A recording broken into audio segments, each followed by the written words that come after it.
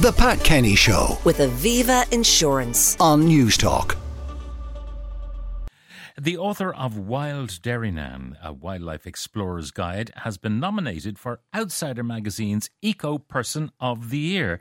And the man himself, Vincent Hyland, is with me. Good morning, Vincent, and welcome. Good morning, Pat. Nice to be back in Dublin. Yeah, it's good to have you back because when you launched the book, you were in with us, and what a fantastic book it is. How's it going? Oh my gosh, huge reaction. So we've been inundated with sales gladly, and looking at a second print run now coming in March. So because it's a fantastic. Beautiful book. The feedback just phenomenal, and people are so nice. You know, they're writing to me, and some by letter, believe it or not, and a lot by email, of course. But yeah, great reception, and so useful. I think that's what really the message is. Remind our listeners of your day, how you spend your day. So it's usually up early in the morning. Now we have a young fella who goes to secondary school in Conservationist, that's Neil. So it would start with that.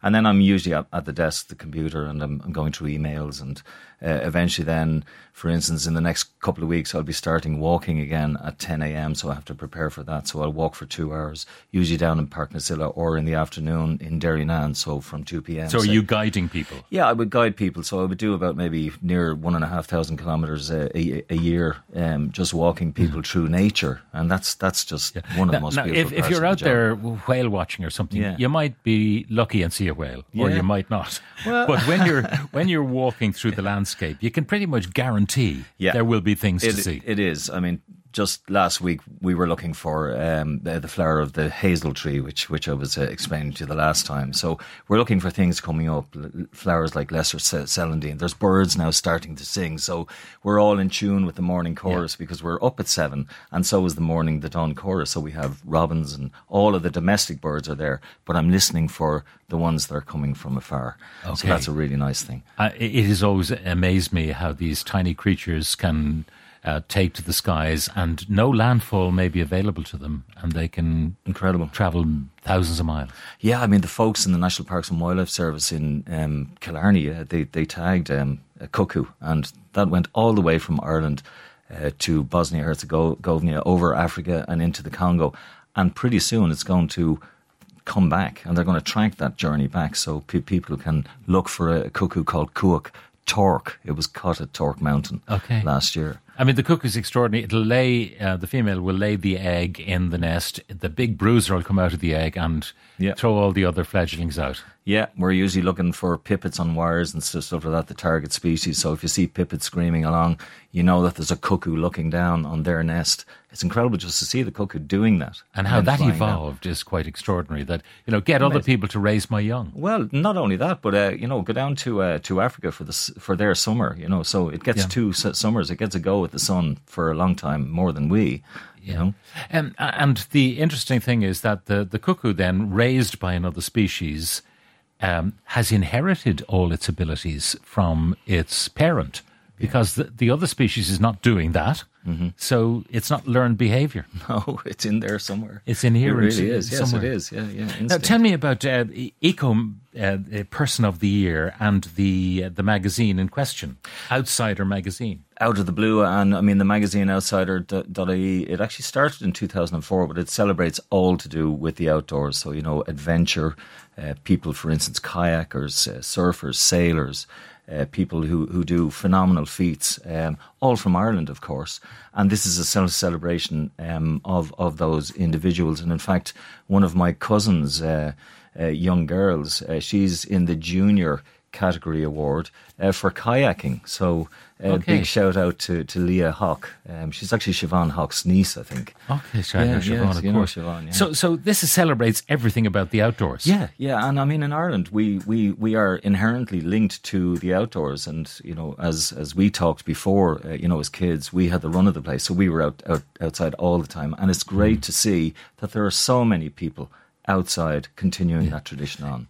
I'm sure in the course of your writing, your exploring, your researches, you've had some oh wow moments. Yeah. What are the ones that you cherish? The cherished ones really are of course back home, I think swimming and filming basking sharks, the second largest fish in the world, but also to have filmed the largest fish in the world, which was the whale shark in Galapagos. I think that stands up there. Being in the water with leopard seals in Antarctica, seeing them, absolutely fantastic. And, sometimes back home, the smaller stuff, it might be a butterfly. The clouded yellow is a fantastic flyer. I love the, the stories around insects, for instance. Some of them are remarkable. And then, of course, in the sea, there's plankton, there's the whole bioluminescence thing. And, when you go down to see bioluminescence and waves lighting up, it's just an incredible feat. And if you combine, say, kayaking in a luminescent area, as the ore goes in, you get this brilliant flash of light. It's fantastic. I mean, I took Keith Barry came down to me. He's a friend of mine, and he came down with his friend.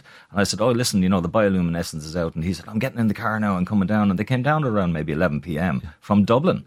And we swam in it, and he was just blown away. So, it's experiences like that connect us to nature, and that's really what the awards are about, is to recognise. Now, I'm sure in Kerry, you are far from light pollution, so you get to see the night sky probably a lot better than we do here. And people probably think, oh, well, it's all very well for Vincent. He's got nature on his doorstep. But we all have. Yes, we do. So how do you teach the city slicker to enjoy what is there? Yeah, I think it's really engaging to be with them on a one-to-one or in a small group scenario. So it's to stop. So you might only walk a kilometre, and you could stop maybe 20 times. And in those moments, for 2 or 3 minutes, you're totally engaged in looking at the underside, for instance, of a fern that might have spores just about to be released into the air, and then you point up to an oak tree, and up there high in the branches there's ferns, and you say, well, how did that fern get up there? Well, the spores blew up, and it actually started to grow on the branches. And it's experiences like that, really, really just concentrating on the minutiae. But then, of course, you've audio, so you can hear the birds. You've a whole range of things that you can get people immersed into. Even if I'm walking Americans, for instance, along the shore, I get them to take off their shoes. They have to step into the water. Yeah. And it's freezing, but then now you're connected back to your place across the water. Absolutely. The body of water goes all the way back. It does. It goes all the way. Yeah. And it's nice to get the sand between your toes, isn't it? And that nice feeling. The heat now would help. All right. So this award, I mean, are you nominated one of many, or are you it? Yeah, so no, there's 5, and there's a great guy, Dr. Stephen Newton, long time involved with Terns, the Tern project, the Roseate Tern, and he has been singularly responsible through, of course, his association with Birdwatch Ireland in taking the nesting success rate of those from 33 in, say, the 70s, 80s, all the way up to over 67, up to over 300 pairs nesting now. So successful fledgling projects like that. So the whole idea of conservation is now turning towards, I suppose, restoration. So you can conserve one thing, but you can also then restore. So there's some great folks down in Feenit, actually. Ed Sheldon comes to mind, and I met them all last weekend at the Tralee Wetland Centre, because we were at a talk about restoration. And restoration of seagrass beds, for instance, is a big deal now, and we're undertaking a project together. And what would that be habitat to? So essentially it's an underwater habitat. It's like underwater grass meadows, and it's extremely important for small life, like, for instance, young fish, elasmobranchs, like small little sharks, angel sharks, a nursery for stingrays, skates and things like that. So really, really important. So presumably it gives them cover. It gives these creatures cover, but also nutrition. Yeah, just to think of hair transplant, so taking grass and actually replanting it into areas that used to have it. So restoration is a big, big, big buzzword now. Yeah. We often talk about the hedgerows and the destruction of hedgerows, and I think there's a bit more education about that now. Are any farmers putting stuff back? Yeah, I think there's really positive signs now in relation to that, and they're talking in farming circles now about actually when they cut the hedges rather than to short back and sides, where they do the top. Now they're talking about creating an A-frame, so they're going to let them grow up and out. Okay. And the way in the country roads, you'd often get these lovely arched scenarios where you go through these beautiful arches of trees. I think that's going to come back into vogue. So that's good. And also a lot of hedge planting as well. So it's All right. great. Well, now you've had your winter. Yeah. So you've chilled out a bit. I have. But now the work begins. Now the work begins. But, I've been out and about looking. So we were looking at dolphins there about a month ago in Ballinskelligs Bay. Beautiful Ballinskelligs Bay. I've actually been looking for a comet, believe it or not, in the sky, which at the moment you can see through binoculars. And I photographed that the first time was about a month ago. And this is a comet called Pons Brooks. And just this tiny little faint green glow in the photographs I took in a constellation at the time called the Swan. But there's a huge one coming in September, October. And that promises to be very, very bright. So we could actually see it even in Dublin. Even in Dublin. Yeah, that'd be amazing. With all the light pollution. Finally, Vincent, I should ask you about the book again, if people want to order it in anticipation of a new print run. Yeah, there is a new print run. So it's derrynan.ie. So derrynan.ie. Thank you. Vincent Hyland, thank you very much for pleasure. joining Thanks a million, Pat. The Pat Kenny Show. With Aviva Insurance. Weekdays at 9 a.m. on News Talk.